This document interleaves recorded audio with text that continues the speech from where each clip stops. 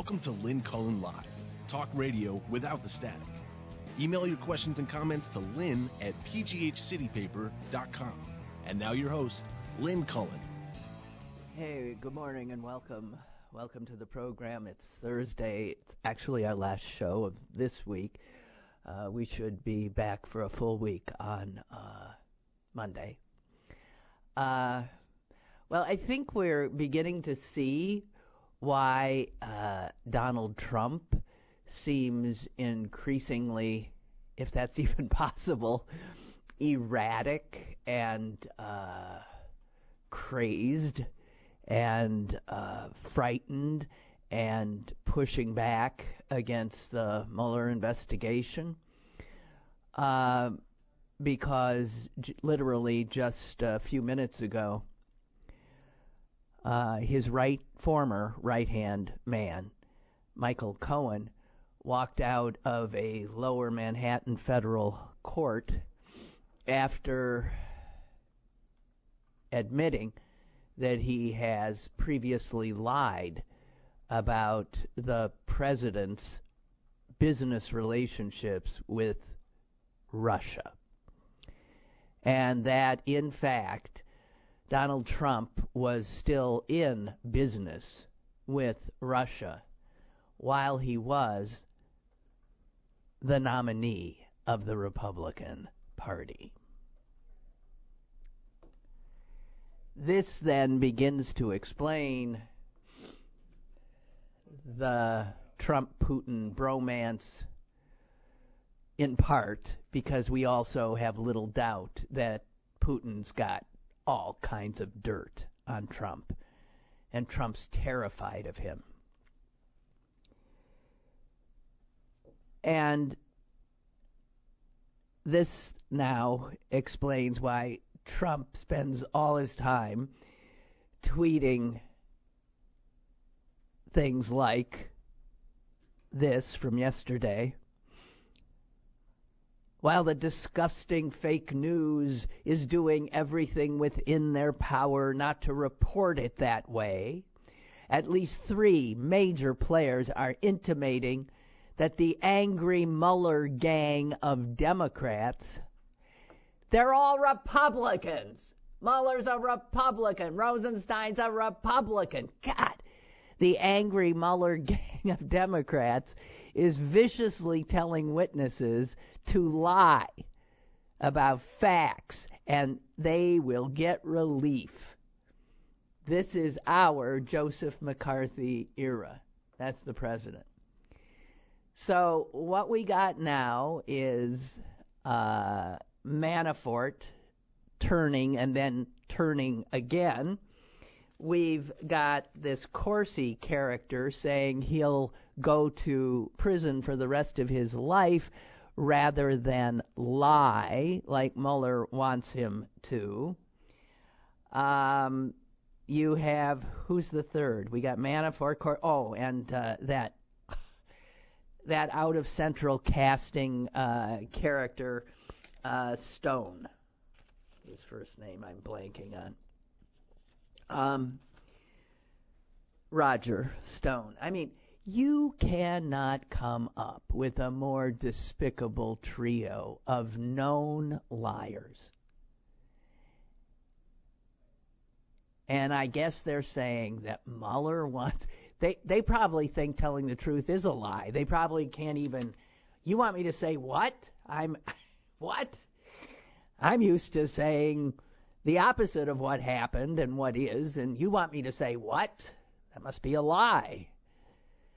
But you see that these 3 are pinning their hopes on staying true to Trump because he does still have the power of a presidential pardon, which, if it were to happen, would, I think, be a clear indication of Trump's own guilt. It certainly would be an indication that he is trying to cover up crimes that implicate him. Manafort, as you know, has continued to lie, and that's why he violated his agreement with the special counsel's office. And so now he's banking solely on a presidential pardon. And in an interview with the New York Post yesterday, the president refused to rule out pardoning Manafort, saying that he was a brave man and saying about pardoning him, "Why would I take it off the table?" This is what it is to have an absolute crook as the President of the United States. It's even uglier and more astonishing than we could have imagined, and it's going to get worse. That's the extraordinary thing. It's going to get worse. And I heard someone posit something yesterday that has crossed my mind in the past. We have seen how Russians and a few others, like Saudi Arabians, handle troublesome people, right? Handle people who are a danger to them in some way, usually in uncovering in uncovering some of what in fact is really going on. Those people in Russia, and in the case certainly of Khashoggi, are terminated. They're poisoned, they fall out of windows, they're strangled, dismembered. These are the people that Trump and his gang have been playing with. And it has crossed my mind that their fear, the greatest fear they have, is of being killed.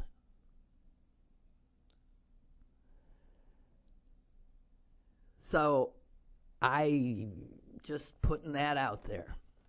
It would not be surprising, since what we're seeing is so much like what we have seen from afar in autocratic countries before. I don't think we should be surprised if certain parties in our country associated with Donald Trump start turning up dead. I'm just putting it out there. I've thought it for some time, but I'm just putting it out there. It would not surprise me in the least. And, of course, while the president continues to increase his hysterical attacks and accusations on this scrupulously honorable man, Mueller, remember when I always say that take what Trump's saying and turn it around onto himself. He is always projecting on to somebody else, usually a totally innocent soul, what he is guilty of. So that, lying, gone rogue prosecutor, Mueller, is anything but the man making the accusation is a lying, gone rogue president. And so it goes ad nauseum. And so you have a growing concern among some that the president, if he's willing to pardon Manafort, if he's willing to, lie through his teeth about absolutely everything, then he's certainly willing, despite what he knows will be some consequences, to fire or attempt to get rid of the special prosecutor. And we've already seen by who the acting attorney general is now that was obviously a step in that direction. So there have been renewed efforts to get the Congress to pass legislation that would ensure that Mueller could not be taken off the case to protect him. And the latest effort to do that was rebuffed by none other than the second most horrific human being in Washington who holds real power, and that would be, of course, the Senate Majority Leader Mitch McConnell. I don't see any reason why we have to vote on such a thing, says McConnell. He's not going to fire Mueller. The funny thing is he has said he will twice. And all the legislation would do was simply protect the special prosecutor, and McConnell won't even let it come to the floor. God. We really gotta hunker down for the long haul. We've got 2 extraordinary years we've got to live through here. I know we've done pretty well for the last 2, but there's 2 more, because we ain't going to get rid of this guy except at the ballot box. And even then we won't be rid of him until he's jailed. And that, I guess, will be done by New York State prosecutors, we can assume. Meanwhile, speaking of the ballot box, the Democratic blue wave continues to grow. It's incredible to think that all the results are still not in. There are 2 outstanding House races. There were 3 yesterday, but that has been finally called.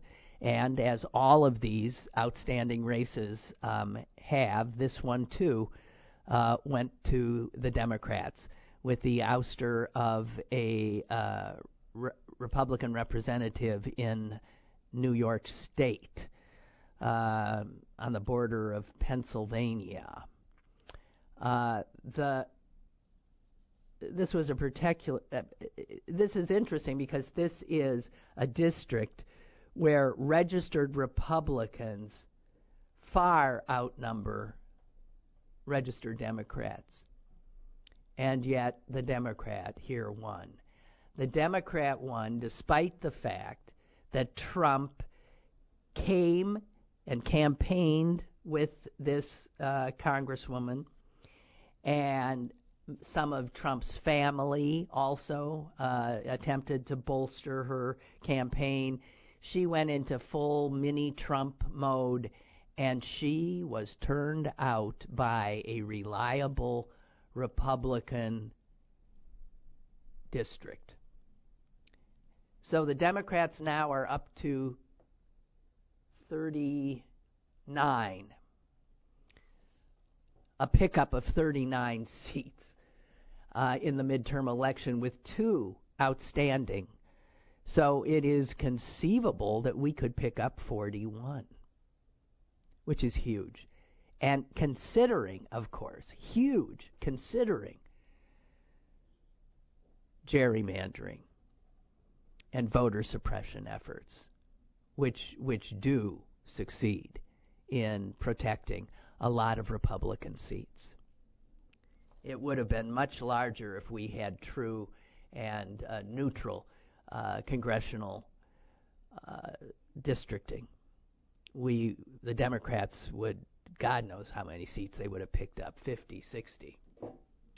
So this bodes well for 2020, I guess.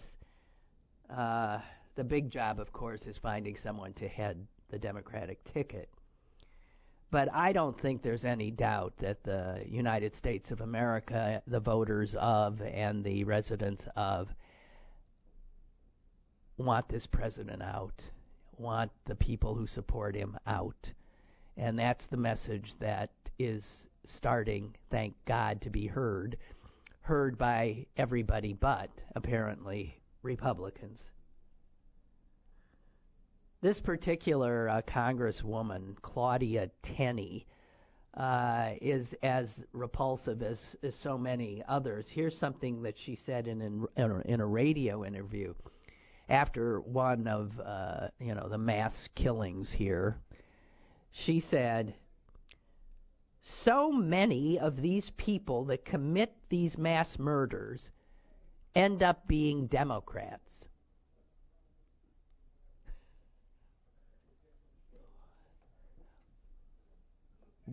Are you aware of the political affiliation of any of these mass murderers? I'm serious. I'm aware of like the guy here. He ain't no Democrat. He even finds the Republicans too liberal.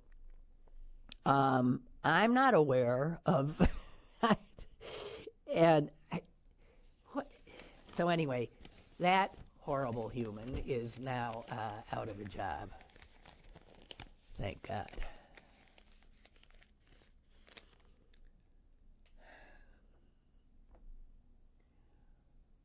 All right. A lot's being made of the fact that the Senate did something yesterday in a bipartisan fashion. I myself am hardly wowed. I forget which Democratic senator tweeted something like, "I never thought I would see a vote like this." And the vote in the Senate was 63 to 37. And of course, you can't get 63 votes in the Senate unless there's people crossing the aisle. And the people crossing the aisle in this case were Republicans joining Democrats. And the vote was only a vote to allow a vote. That's all it was. It was a vote to allow a measure that would limit American involvement in Yemen, in the war, the Saudi war in Yemen. And everybody's freaking out that a few, because most of the Republican senators didn't vote for it, but that some did vote to bring this to the floor. Bringing it to the floor doesn't mean that will be those would be the numbers if it actually got to a vote. I assure you. So people, crowing about, "Oh, look, bipartisanship." No. And I think one of the things that my gut tells me is that Republicans who won't cross this president on anything are willing to appear to cross him on something having to do with Yemen because they know their base doesn't even have a clue what Yemen is.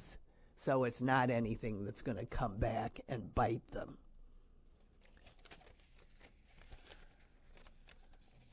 This comes after yesterday the Secretaries of Defense and State showed up on Capitol Hill supposedly to brief the Senate on what was going on with the Saudis and the Khashoggi.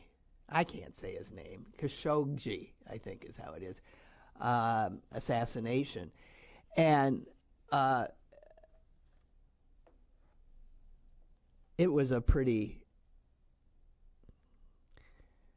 It was a soul-sucking kind of a appearance with both Pompeo and even Mattis pretty much taking the president's conciliatory side toward the Saudi and the Saudi prince and saying that it's not conclusive that the Saudi prince had anything to do with the assassination.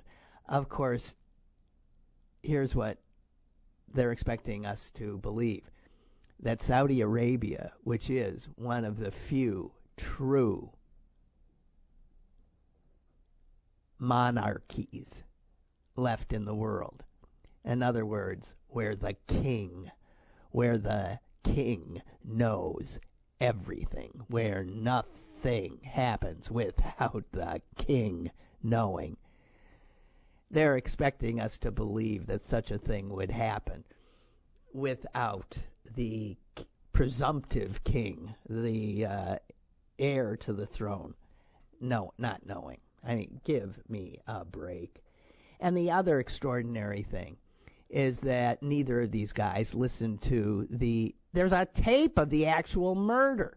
Neither of them listened to it. The only person who listened to it was a woman who happens to head the CIA, and she was not allowed to come to Capitol Hill with them.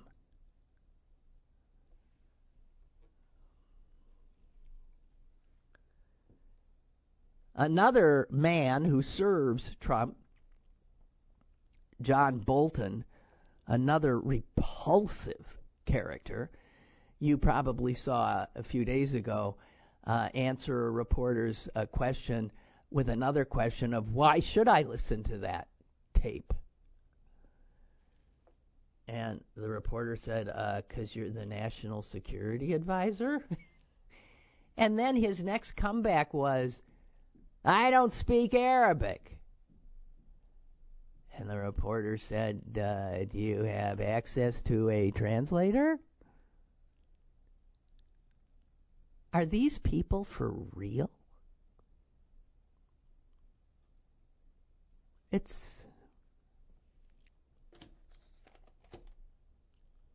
why I say it is not conducive to one's mental health. Not conducive. And that brings us to another wonderful thing. Now, this administration is doing, and that's, of course, tear gassing women and children. And I don't know if you're aware that we've talked about Sinclair Broadcasting in the past. This Sinclair Broadcast Group owns 200. I believe it's almost 200 local television stations. They own one here. I forget which one it is. Maybe the Fox News one here. 22. I don't know who it is. They own one here. In a lot of cities in the country, the stations they own are in fact affiliates of ABC, NBC, or CBS. So these stations appear to be, responsible. People watching them see the NBC nightly news, let's say, and after it or before it, they've seen their local anchors who they know and love giving them the news. So these look like reputable stations, but Sinclair is a nothing more than a propaganda outfit serving the most right-wing policies of the Trump administration. And as such, they have a former Trump official, a creep named Boris Epstein, who I holds a position at Sinclair as something like their chief political analyst or something. And he regularly puts out these 2-minute diatribes about issues of concern to the White House, completely carrying water for the White House. And what makes Sinclair stations different than any other TV station I'm aware of is that Sinclair forces every station. So there's 200, they're in every market, every major market. They force those stations to carry these propaganda pieces in their news. There's no control by the local station. And having come out of television news, I can tell you that is astonishing to me. I've worked for stations that were affiliated with other big owners, the Hearst Corporation for one. Nothing came down from Hearst to all their stations. That, especially something that was political, and we were told to, this airs during your newscast. No, only Sinclair does that. And I guess it was, just 2 nights ago, maybe 3 nights ago, these Sinclair stations started airing the latest Must Run by Boris Epstein. And in it, he flat out says, America, quote, had to use tear gas against these women and children to guard against an attempted invasion of the United States.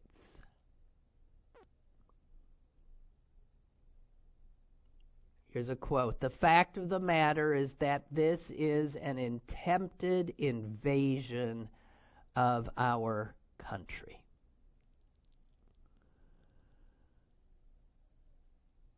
Sinclair Broadcasting is the largest operator of local television stations in this country. We spend a lot of time freaking out about Fox News. But I would argue that Sinclair is a much more insidious propaganda arm for the Republicans. Because the propaganda delivered on these Sinclair stations, again, the largest owner of local television stations in the United States, is that they are forced to run these segments. They are nothing more than propaganda outlets. And these segments air and are introduced by the trusted local anchors, those smiling folks that you might bump into at the grocery store and see in the holiday parade, those folks you've come to know and trust and love. And so there's sort of a seamlessness for the unsophisticated viewer. And let me argue that most Americans are unsophisticated viewers of television news. So these local stations that, as I said, might be affiliates of ABC, NBC, or, they carry ABC programming, NBC programming, they seem perfectly legitimate. And then they draw off the credibility of those local beloved anchors and presenting themselves as trusted members of the community, and they carry this poison that those women and children that we saw running actually were attempting to invade the United States of America. Well, I have to tell you, when that started running, there was quite a bit of blowback. Turns out people who regularly take this stuff in were really pretty freaked by seeing the characterization of those people as invaders. And so Sinclair, much to my shock, and I saw this on my Twitter feed last night,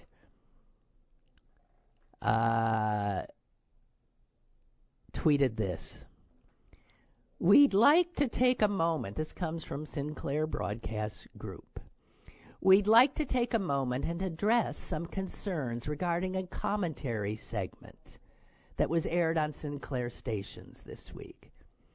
The opinions expressed in this segment do not reflect the views of Sinclair Broadcast Group.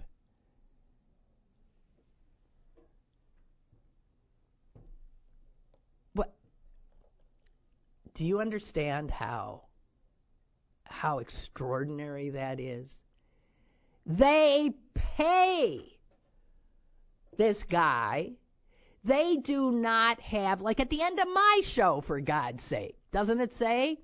Nothing that this loudmouth Cullen said reflect the views of Pittsburgh City Paper or something. We wash our hands of everything she said. That's not a disclaimer that airs after Boris Epstein's diatribes. So after one got them attention they didn't want, more attention than they wanted, they put out this crap that his opinion doesn't express their opinion, which is why he's hired. And I was happy to see the kind of pushback Sinclair immediately got. Let me find one. There was a funny one. Okay, some guy immediately tweeted, "The opinions forced on local news outlets by Sinclair Broadcast Group do not reflect the views of Sinclair Broadcast Group." That's exactly what their extraordinary statement said. The views that we're forcing on our stations do not represent our views.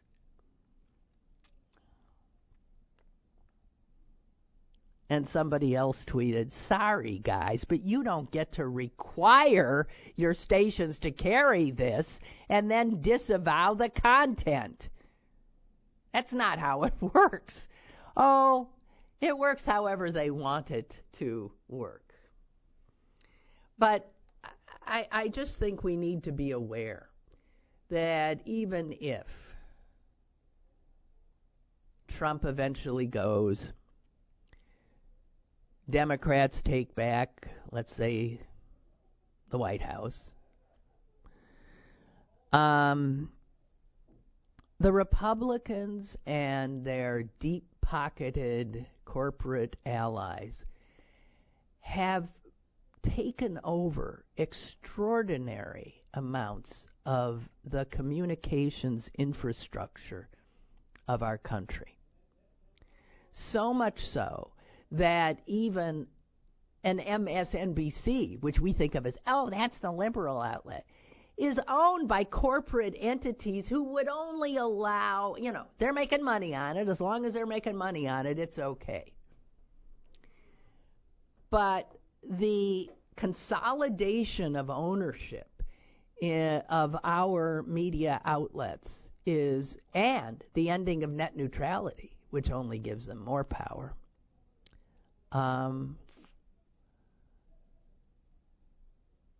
political power is one kind of power. It's extremely important. But don't ever think that the politics and the policies espoused by this rogue Republican Party of today don't have a home and a base from which they can continue to promulgate, misinform, and propagate their propaganda all over America, directly into the living rooms of the American people. And it won't matter who is in the White House. If it's a Democrat, the pushback from these outlets will be incessant.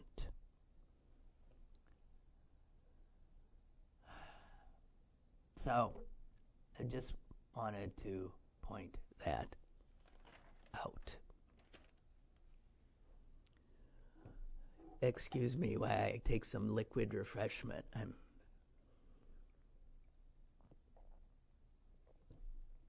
Oh, God. Okay. obituary of the day.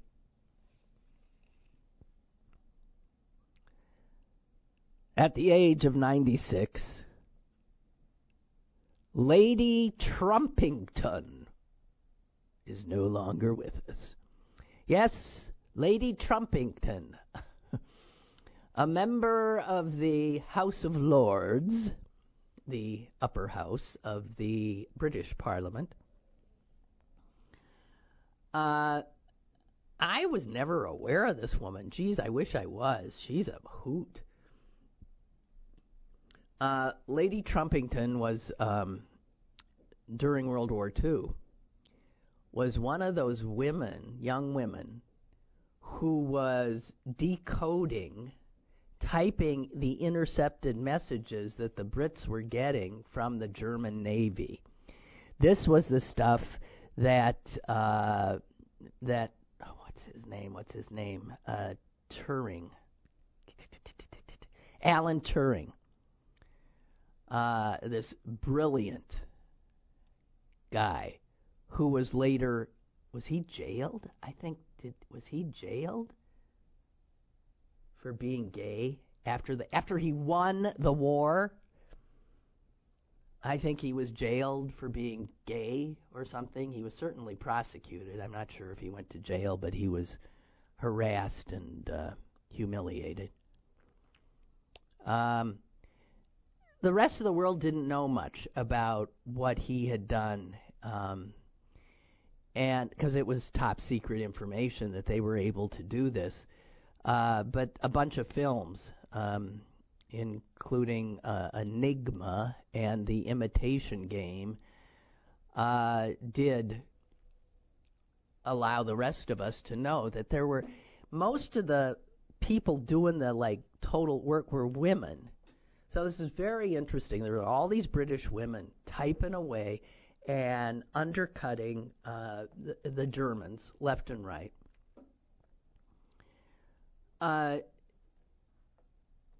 Lady Trumpington was actually the daughter of an American woman who was an heiress to a Chicago paint business. But her father was a major in the British military who was an aide to the Viceroy of India. And Lady Trumpington, during the war, was doing this work. And after the war, she moved to New York City. And she lived over the hottest nightclub at the time in New York, the Stork Club. But that doesn't mean she had a lot of money. She didn't at the time. She was living poor in New York, and she would sift through the bins in the back of the club. And she said she would find the most amazing handbags and gloves and just lovely things in there. So Lady Trumpington was dumpster diving in New York in the early 50s. And by virtue of her personality and just her she was 6 feet tall, which I got to tell you is really tall for a woman now. But in 1952, when she moved to New York, she was sticking out. And she became a sought-after party guest of a certain set where she was known for tap dancing on tables. Lady Trumpington, ladies and gentlemen. She said she never would have moved back to Great Britain, but she happened to meet this guy who was on fellowship at Yale. Who was the master of Eton, the boys' boarding school. And she fell in love with him and returned to England and said, "Me, the flop at school, Who'd have thought I'd end up marrying a headmaster? And he became headmaster of a lot of different schools, Cambridge and other places. And once she was given the task as his wife of giving awards to certain athletes. And at the end, she jumped fully clothed into the school's swimming pool, followed by all of the students. Her response to that was, "Oh, my husband was furious."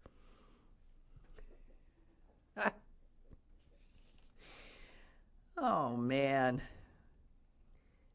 I'm not even sure how the hell somebody decided she ended up in the House of Lords, but she was, she was appointed to the House of Lords in 1980. And she held it, and that's when she took the name Lord Trumpington. I don't know Lady Trumpington. So she held a number of positions, including mayor of some place, and she retired just last year, and when she turned 95. And one of her big things there was how so many of the lords got up and just talked and talked and talked ad nauseum. It drove her insane. And so she championed brevity and kept trying to get there to be a time limit on how long people could speak. Their lordships do go on, and it is quite unnecessary.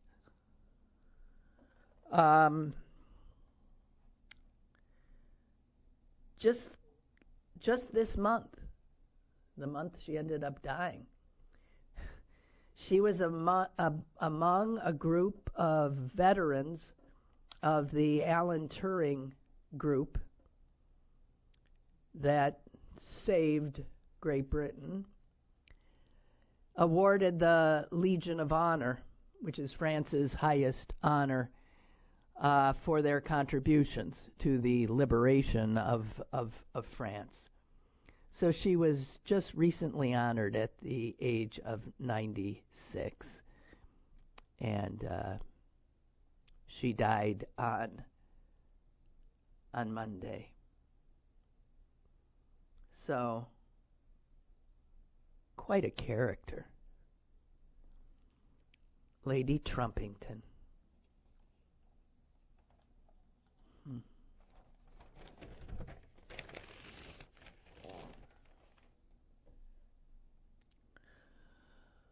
All right, guys.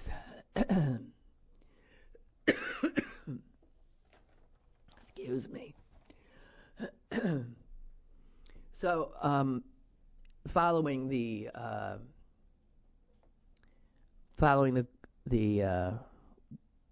changing weather report that came out of the Trump administration, which he said he doesn't believe, another report was issued just yesterday, and this was published in the Lancet, which is a journal that specializes in public health issues. And it compiled information from 24 different academic studies and United Nations agencies to talk about the health implications of the changing climate. And it's we're already seeing them, but we're not recognizing them for what they are.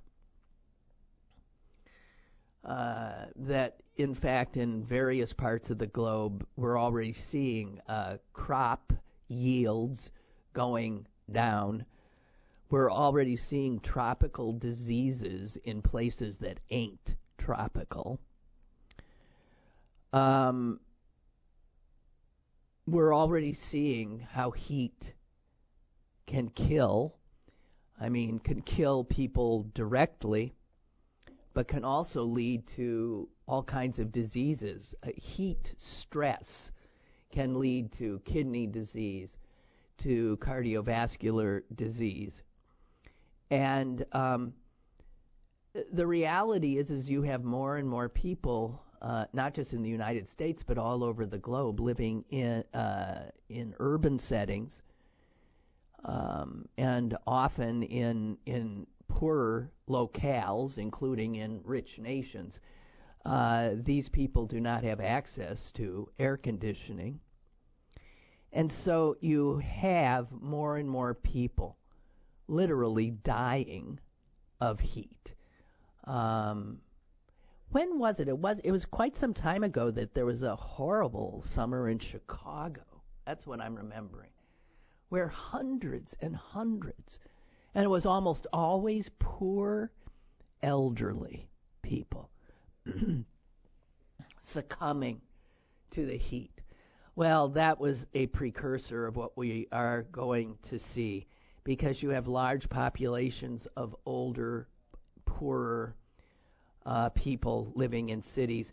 And the heat, according to this journal, will put as many as half of people over the age of 65 at risk if they are living in, relatively compact and unair conditioned housing.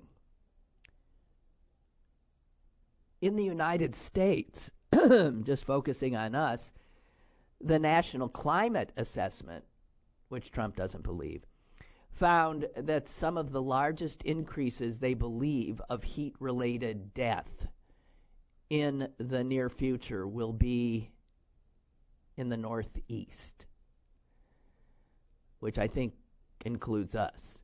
And I think they're suggesting that because there are a lot of places in the Northeast where you have big cities, people living in apartments that do not have air conditioning because, the summer's just the summer and you can somehow make it through and you don't need air conditioning much of the time. So they are specifically saying that we will begin to see more deaths. It says by mid-century there could be 50 to 100 excess deaths per 1 million people due to heat. Now you can say, it's no big deal. Well, maybe not for you. Also, heat makes it very hard for some people to work, to do their jobs, outdoor work, or certainly in unair-conditioned factories. Good God, if they exist, and I'm sure they do.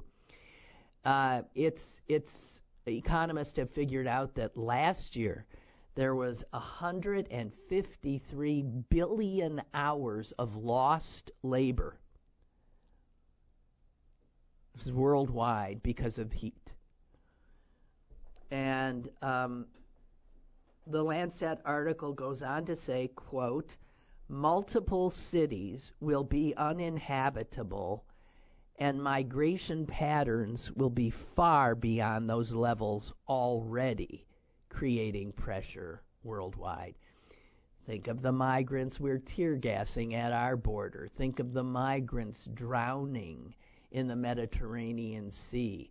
Think of the migrants in all those camps in Greece and Italy and other places. Think of that, triple it, quadruple it.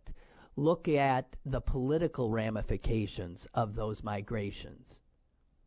Fear-mongering on the part of right-wing politicians, rightward-leaning governments winning elections in democratic countries by virtue of the fear of these desperate people pushing into their countries. That will all be exacerbated. And the underlying reason is global climate change. Also, infectious diseases. Man, we're going to get scared by more stuff than we never believed, but we already saw that. The Zika, remember that? That was never supposed to get anywhere near us. It got near us. That's a tropical disease. Dengue fever is a tropical disease. it has already been found in the United States. So even small changes in temperature and rainfall can have a significant impact on where diseases are spread, because these diseases are spread by insects and by water often. So a professor of public health at Harvard and former administrator of the EPA when it was the EPA during the Obama administration says, I don't want people to be surprised when they see cases of what used to be considered tropical diseases now being found in the United States. So that will happen. Also, extreme droughts and then floods we are seeing those, certainly. It will affect, again, agricultural yields. It will heighten the risk of early death, of hunger, and this will especially endanger children and the elderly. With drought often comes more dust. Dust aggravates asthma and also accelerates the reproduction of disease-causing fungi in the soil. So all of this brought to you by something that is a hoax, something that is not happening, something that is not going to cause us any trouble at all, according to the vast majority of Republicans, and certainly the President of the United States. Crop yields are already diminishing in 30 countries in the world, reversing, by the way, a trend of rising agricultural production all over the world. The quality of the food itself is also expected to decline because rising levels of carbon dioxide reduces the presence of key nutrients. Carbon dioxide means there won't be as much iron, zinc, protein in crops and in seafood. Just saying. Oh, Alan Dershowitz has popped up on Fox News this morning to downplay the news that Michael Cohen revealed today that the president was actively involved in efforts to build a Trump Tower in Moscow well into 2016.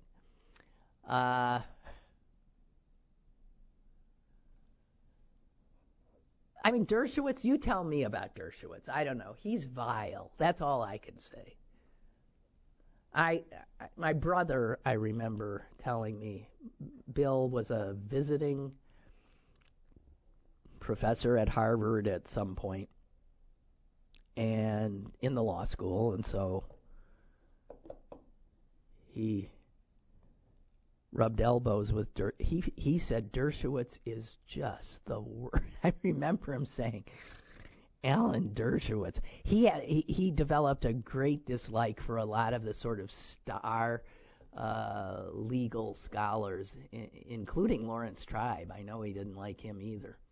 But Dershowitz was particularly, he's so clearly somebody who's very needy. I mean, who has a huge ego.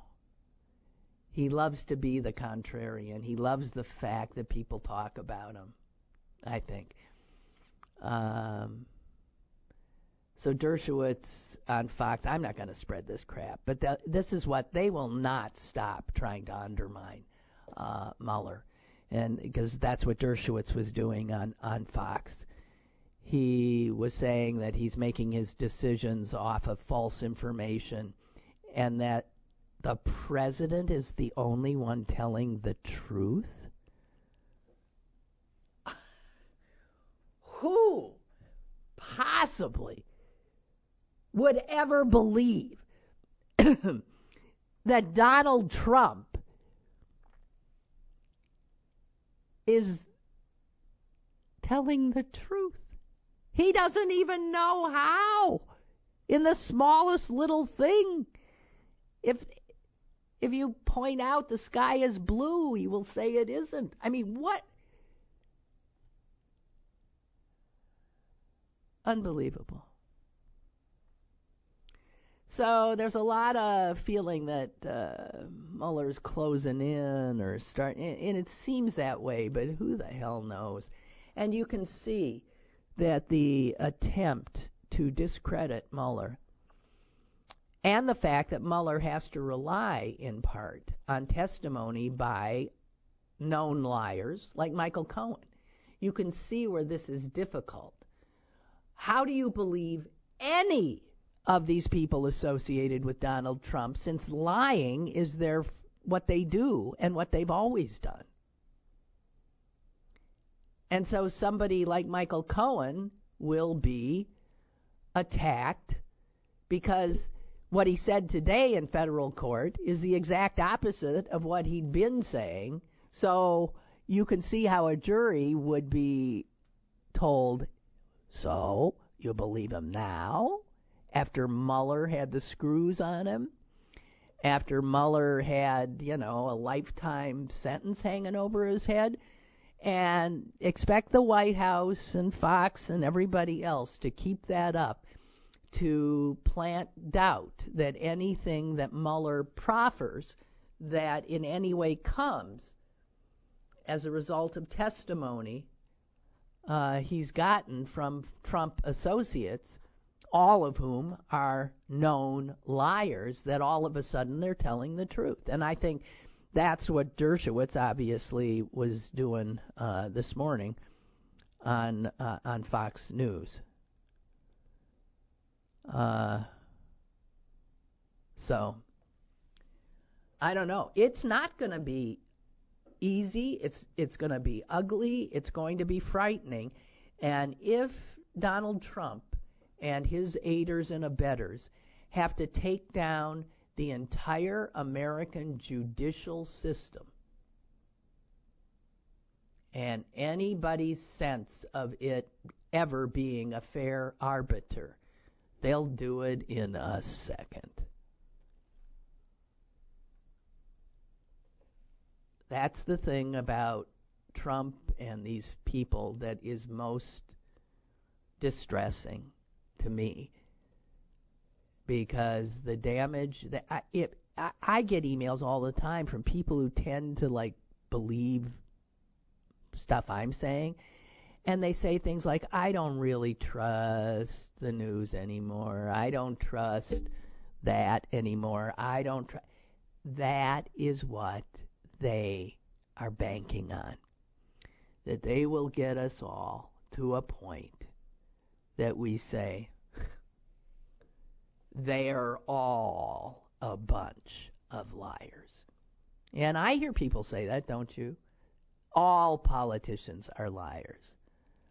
All lawyers, all presidents, all Republicans, all Democrats, all this. And any time you start that, you're probably in trouble. Even though I do that with Republicans.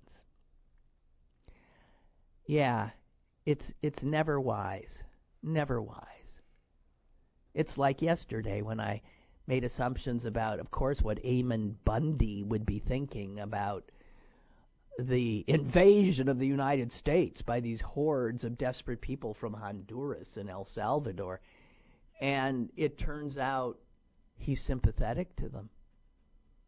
And he's appalled by what the Trump administration is doing. And he believes they deserve a chance of asylum. And he believes them when they say they're terrified of going back to their countries because they'll be killed, or their children will be killed, or their children will be forced into being killers in gangs. It's all true. But how do these poor people prove that to people working for this administration that are essentially ordered not to believe it? Fewer than 20% of the people coming out of these countries seeking asylum, terrified for their lives, are offered asylum. Okay, Bob tells us that the Sinclair station here is WPGH Fox 53 and 22, The Point. Okay? Don't watch that news. The Point. Both stations have their newscast broadcasts from Channel 11, the NBC affiliate. Okay, so beware, okay? 53 and 22, WPGH Fox, and The Point. Those are our Sinclair stations. Yeah.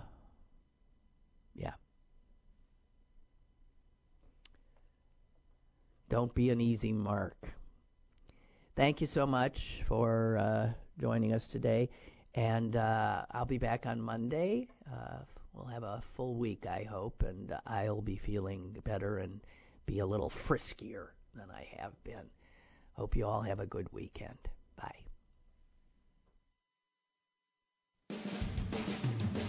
Lynn Cullen Live, Monday through Friday from 10 a.m. to 11 a.m. and archived at pghcitypaper.com.